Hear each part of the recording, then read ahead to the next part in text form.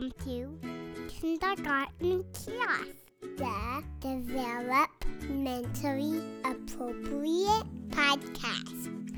Hello everyone and welcome to Kindergarten Kiosk. I'm Lindsay. And I'm Kathy.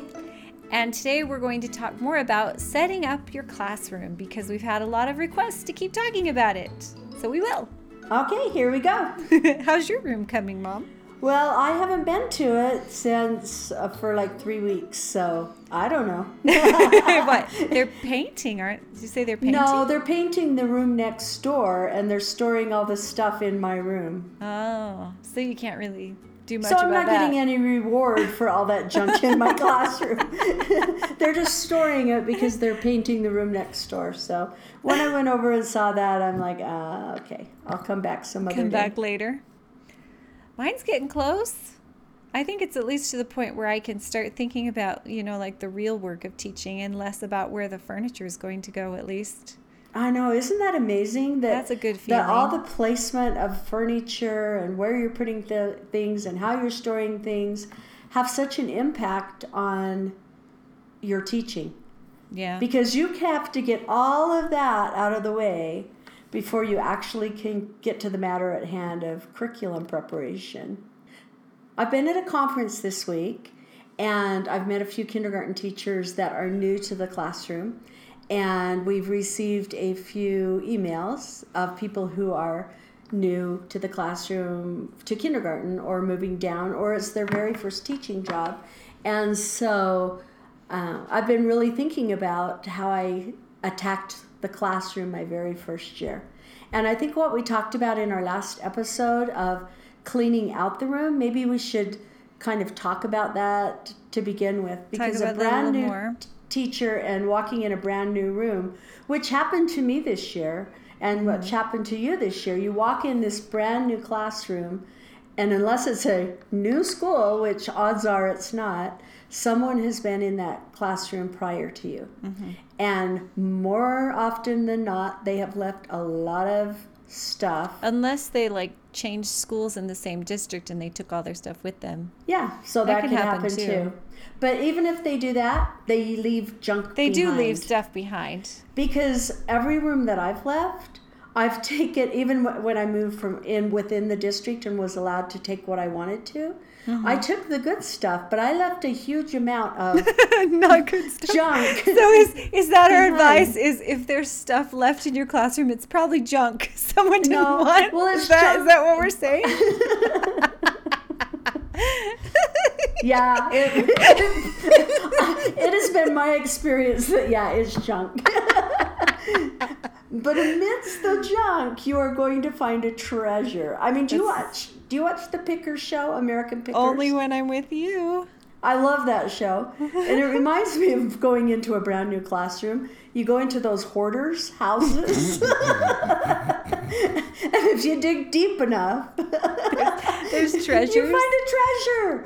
And so every classroom I've moved into, I have found great stuff. Yeah. But you have to dig for it. Well, the problem is there might be good stuff, but if you don't know what it's for, you'll never be able to use it. So just get rid of it. I mean, that's what I found, because there were a lot of things my first year teaching that I remember going through this stuff and thinking, I don't know what this is, but it's probably useful, so I'll keep it. And then I never used it because I didn't know what it was. There's some things that people make for themselves and you don't know what they used it for or how they used it, so you might as well not keep it.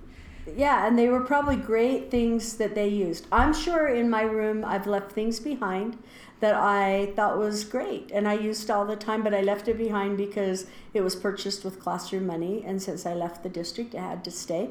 And I'm sure she's tossed it out already because things have different meaning to different people. Right. So I think we should reiterate our advice of when you first go into the classroom, you do unfortunately have to pull everything out of every cupboard and make 3 piles. Make a keep pile, make I don't know pile, and goodbye, have fun at Goodwill pile.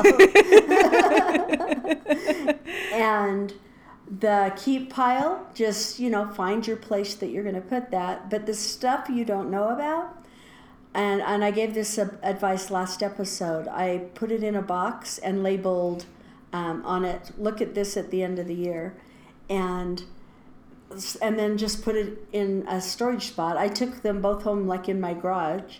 And at the end of the school year, I opened them and went through them, and neither time I kept anything. You actually kept them. I I like to threw it. the stuff when I go through stuff, I like to organize it by kind, because a lot of things I know are going to be useful, but I don't know how I'm going to use them yet. Like, I'm going to speak to math again because that's apparently what I do. But like, I went through the room and I found a whole bunch of dice and some blank dice and some number dice, and I found a whole bunch of number cards. I found a whole bunch of wooden blocks and shaped pattern blocks. I just found a whole lot of math materials, and I'm not exactly sure where I'm going to need them all yet, but I know they're all going to be useful. So what I did was I just there was a shelf with bins in it, so I just made one bin for dice and one bin for cards and one bin for everything that I found. I just put it together in kind, so that when I need it, I know where it is, because there was a lot of good stuff in there, but it was all mixed in with other things. Like, I'm sure what happened was she made a game and it needed dice, so she made a bag and she put the bag in there and added dice to it, but I wasn't going to use the game, so I pulled out the dice so I can use it for what I need it for. Yeah, I think that's a really great idea. Oh, and another thing, probably besides having the store box, the keep box, the store it till the end of the year, and the throwaway, is consider having a fourth box. To my last classroom, I had a fourth box, and that box was stuff I'm never going to use but is still good. And so when I left my last classroom, I had actually 3 giant boxes full of stuff that I'm sure she probably will use, but I didn't need it because I had my own stuff, or I had things that fit my style better. So I think that's an important thing too, to have to store things that perhaps the next person might want. That's If I find stuff that's, and you have room. Yeah, if I ever find stuff that is still good stuff but I can't use it, I put it in the faculty room with a "take this if you want it" note on it, and then anybody who can use it can go get it. Yeah, I think all schools have that central location that you put. And if you're new, go find where that is, because there's a lot of stuff there. Yeah, you can find a lot of stuff. And usually when I haul something down there, I usually haul like one thing down there and end up hauling one thing back. We just trade each other. Yeah, because another man's junk, So I want to tell everybody about the Public Surplus website. Okay. Because that has been, that's helped me a little bit. Because that's helped me setting up my classroom this year. It's publicsurplus.com, and my school district, if they have anything that teachers, if a teacher has something in her room, like a bookshelf that she doesn't need, she'll send it to the surplus warehouse in our district. And then teachers can go to the surplus warehouse and look through, and if there's anything in the surplus warehouse you need, then you can tag it and they send it to your school. And I did that, and I went over to our district surplus warehouse, and there was a sand and water table there that somebody didn't want.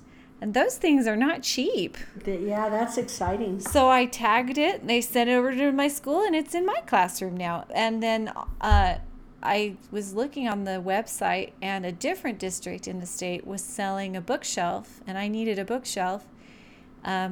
And I couldn't just go get it because it was a different district, but I bought it from them for about $20, which that was a nice find too, because those things were like $200 online. And I know there's the website is all across the United States, so maybe some other people can find some lucky finds.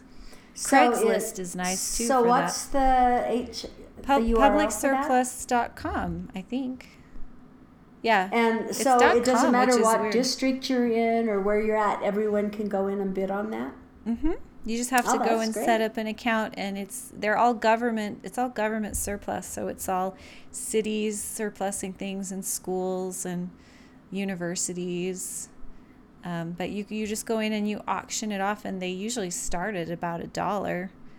So Well, that would be a great way to start setting up your classroom. Yeah, if you're looking for Another stuff. thing that I used a lot of when I was in my first years of teaching was milk crates. You can make amazing things out of milk crates. Well, And that's I just- because at your school you could hold on to the milk crates after Yeah. snack time, right? They'd bring milk in the milk crates at snack, and then they'd let you have them, right? And you just ask the cooks if it's okay if you hold on to them.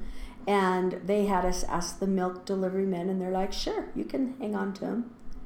And now my new school, they have the milk delivered in boxes. Or my one I just left, they don't have milk They had it crates delivered anymore. in boxes. Yeah, so I don't know if that's a trend, but milk crates you can also purchase pretty easily at, I think, online and at Walmart. I don't think they're expensive at all.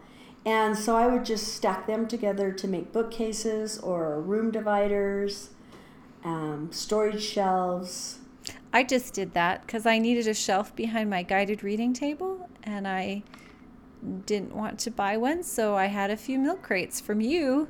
So I gorilla taped them all together, and now I have a nice little shelf behind my guided reading table of milk crates gorilla taped together. You know, I was thinking if you really needed to, you could use cardboard boxes in the same way. You really could. They're not You that could. sturdy, but you could. But orange boxes, they're pretty sturdy. Yeah, orange boxes aren't bad. Well, I was thinking about boxes specifically for dramatic play because you have a really nice dramatic play area with a little nice built-in playhouse. But your husband's also a carpenter, so not everybody's going to have that. Well, my first playhouse was made out of milk crates. Well, I was thinking cardboard boxes wouldn't be bad. And I really liked reading Christy Mraz's book, Purposeful Play, because reading that showed me you don't have to have anything fancy in your room to make it a playful room for kids. I mean, as teachers, we like to have nice looking things in our rooms, but we don't have to have beautiful furniture and fancy costumes and you know what I mean? Kids don't need that to play. They just need a spot where you tell them they're free to play and throw in some boxes to build structures and throw in some fabric to make some pretend costumes, and they're good. They're happy. And like for blocks, if you don't have blocks in your classroom, but you want a block center, which hopefully everyone does want a block STEM center. Everybody wants a STEM center. Why don't you want a STEM center? You know, I found that it's pretty easy to get pieces of wood at lumber stores. You just go ask them for a box full of their small pieces of wood because they cut things for people for free. And then they just put all those pieces of wood into a box. The wood scraps. For scraps. And, you know, a great activity is to have your kids sand blocks one day. And that's a great fine motor skill for them to do. Also, there's so many Facebook selling groups or online groups where people are selling things. I think blocks is really easy to find. Yeah, well, and I think sale. the parents of your kids will be a great resource too, no matter where you are, because kids grow up and they grow out of their toys, but kindergartners are eternal. That's true.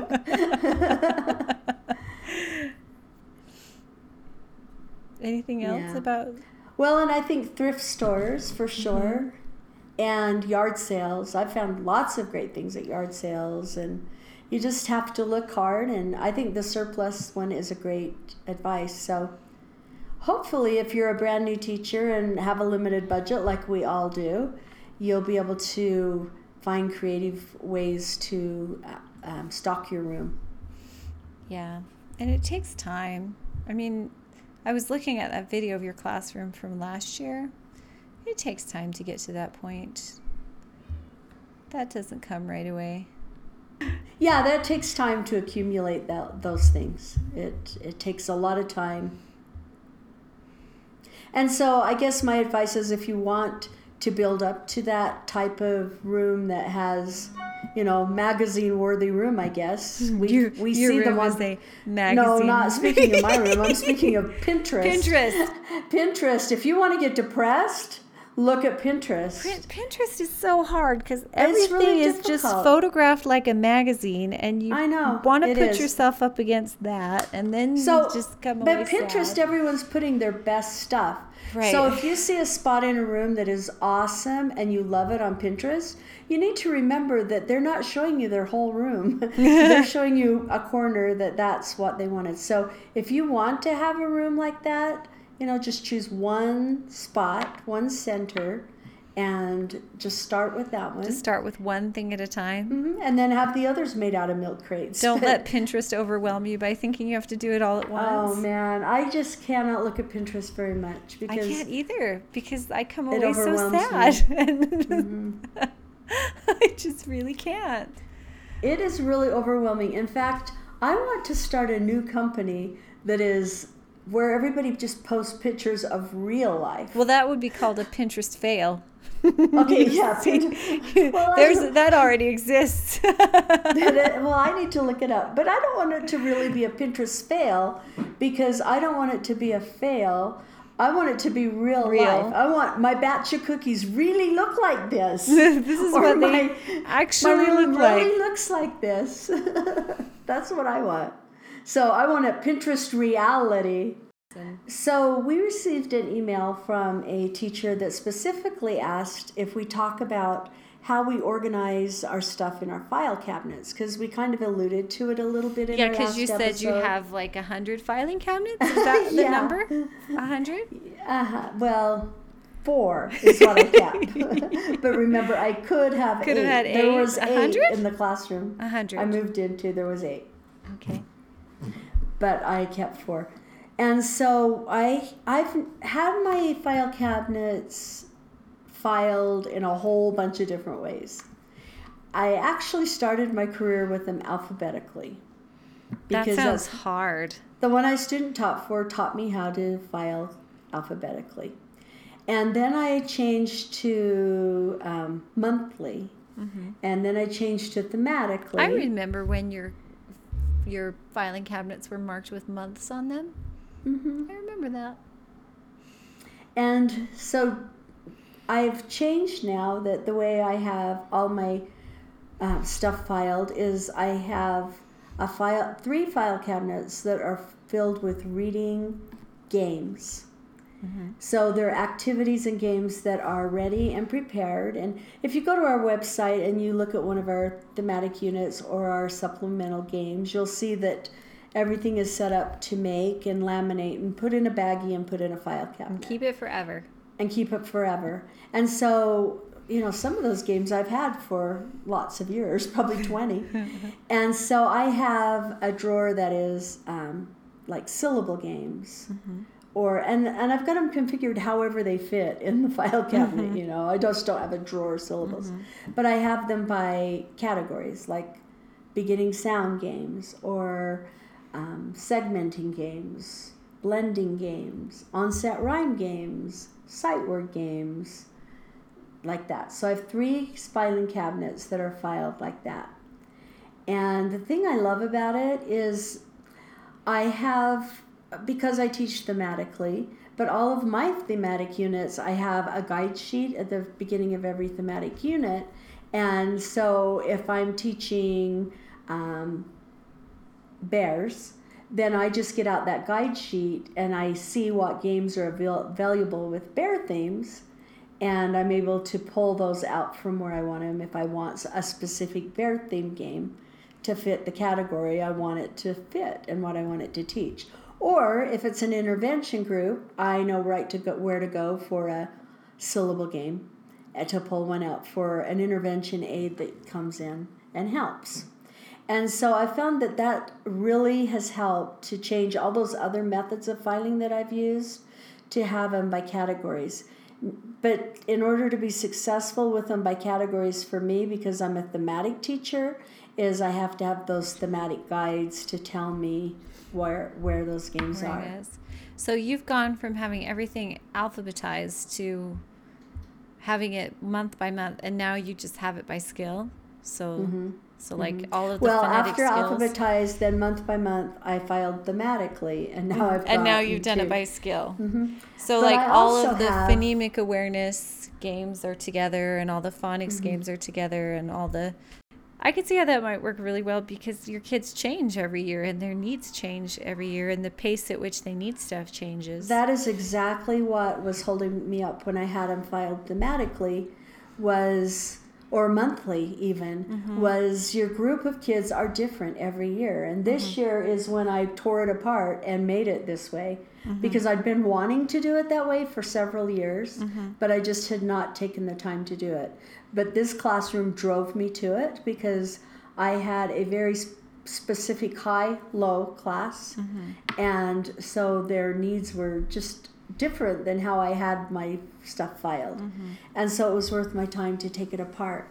And what I have done with my thematic stuff and my units is, instead of filing those in the file cabinet, I have those in like Sterilite boxes.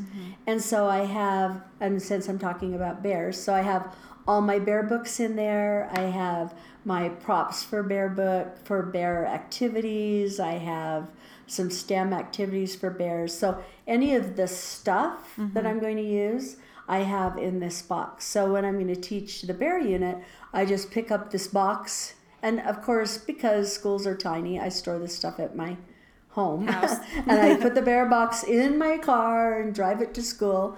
And then I keep it at school the whole time I'm doing that bear unit. And I found that I just love my stuff filed all together in a box like that. Because I had it some in the file cabinet, my books were in the closet in my classroom, and now everything bear is in that box. And then my math filing cabinet is filed similarly to my reading. It's filed with like all the numbers 0 to 5 games are together. The 0 to 10 games are filed together. The number sense, matching number and quantity, equal, more than, less than, equal games are all stored together, and all of the math skills that are standards based. So I guess my math is... It's organized by kind too, I think, or not. Yeah. Skill. That's the word. It's organized by skill too. Yeah. I do like having access to the skill I need to teach all in one place, but I also do like having the materials that go with the theme all together. I found that was really helpful too, because there are things that I'm going to need all at the same time, so it's nice to have them all together. Yeah, it really is. I've found that to be so great, because anything science or social studies or writing, anything that has to do with that theme, I store in that box. Well, I guess, I mean, because there are some things that you will use together at the same time of year, no matter what skills your kids come in with, you know? Like, you always like to do, like, the bears. The bears are one of your first units, aren't they? November. What's one of your first ones? Insects. Insects. So you're always going to do insects around Halloween. So it's nice to have all the insect stuff together, but the things they learn with their insects, you know, is it going to be alphabet, or is it going to be sight word insects, or is it going to be CVC word insects? That's going to change every year. So yeah, exactly. So for example, in my spider box, which is one I do in October, I have all my spider books. I have things that I'm going to put out at my science center. I have some spider puzzles. I have some spider writing activities, like the Can Have Our writing activities, my writing center for spiders. Everything I just keep right in there, because I know I'm going to use all that stuff when I do spiders, no matter what the level the students are. So I thought of one other idea about organizing just the furniture in your room. Okay. I think if you're going into a brand new room, definitely ask your custodian for help. Because they're the best. They're the most wonderful detail. Because I didn't have furniture that was working in my room, so I sent an email to the custodian and said, I need smaller tables. These tables are so big, I can't fit what I need to fit. And she just wrote back, oh, I got smaller tables. How many do you need? I know. I had a million trapezoid tables in my room in my old school, and the custodian said, well, I have a rectangle one, and he brought it in, and I loved it. And then occasionally I'd walk into my room and there's another rectangle room with trapezoid tables gone. Yeah. So custodians really, really are helpful. They can really help you get what you and need. they know what's in the whole school. Uh-huh. They know what's hidden in every cubby, every closet. Mm-hmm. They know, they can find you stuff, and they know how to get you stuff too. And I don't think you should be afraid to ask your principal either if you really are needing something and you don't have it. Because I think you should. I think you should go ask your principal. Principals have to be a little careful because, they have to be fair and equal to all the teachers in the building. But they will know possibly another teacher that doesn't want that item, or they can ask other teachers if they have any of that available. Mm-hmm.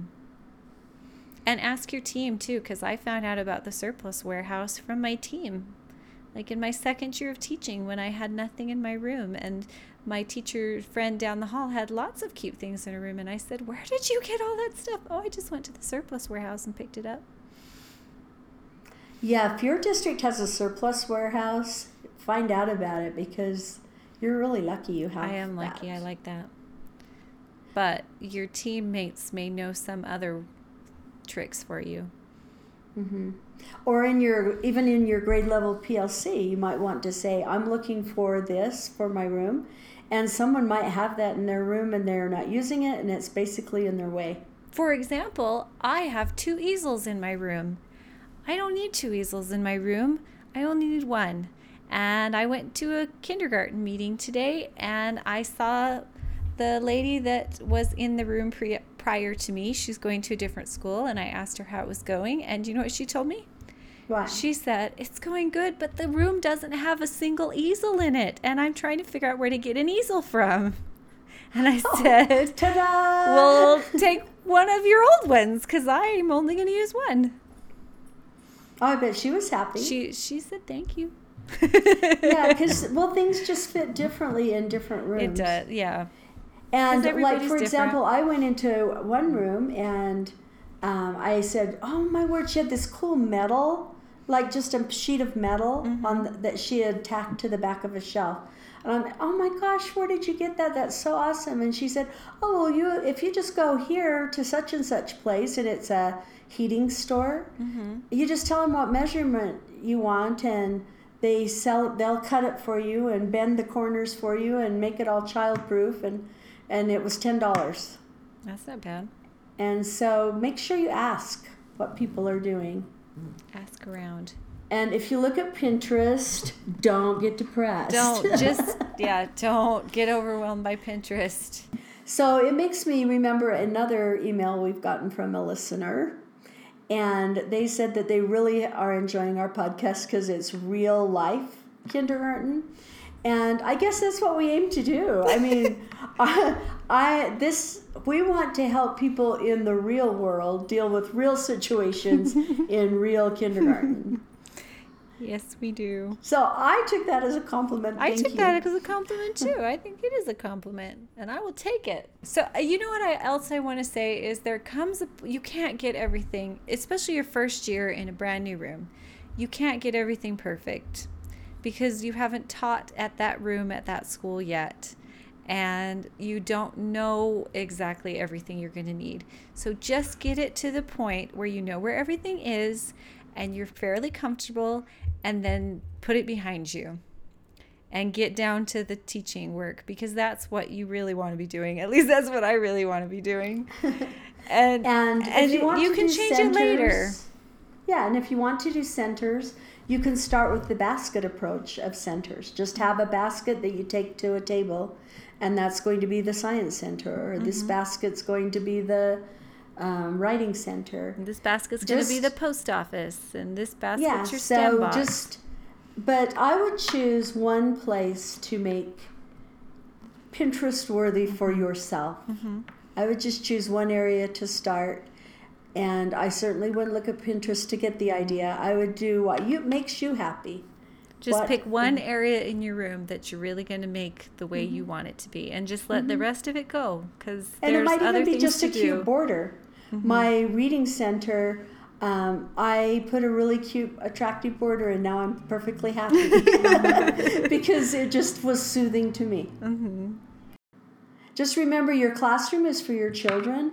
It's not for people to come in and say, oh, your classroom's so beautiful. And it's not for people to look at on Pinterest and say, oh, it's so beautiful. It's for your children to say, oh, I can learn in this space. And I feel safe in this space. And I feel safe in this room. And I'm loved here. That's all you need. That's all you need. Yep. So next week, we're going to talk about the things you need to do to get off to a great start for the school year. We're also working on a companion blog post for that that's going to have lots of great ideas that are practical, get you going ideas. Because honestly, teaching kindergarten, the first 9 weeks of school is, I always compare it to childbirth. If you remembered how terrible it was, you would never have another child. And in May, if you remembered how hard it was to teach kindergarten, you wouldn't go back the next year. I'm laughing because your Nan is funny. Why do you need to put your headphones on? So the microphone only hears me. And not Nana. Well, thanks everybody for listening. We'll see you next time. And keep those emails coming. It's giving us lots of great ideas to podcast about, because we want to talk about practical things and give advice that help you, our listeners. So you can email us at kindergartenkiosk@gmail.com, and make sure you check out our website, kindergartenkiosk.com. We have lots of practical advice on there and helps for teachers of young children. Thanks for listening, everyone. Goodbye. Goodbye. Kindergarten Kiosk is a proud member of the Education Podcast Network, a network of podcasts for educators by educators. For more information, visit edupodcastnetwork.com. That's edupodcastnetwork.com. Now can I listen to it?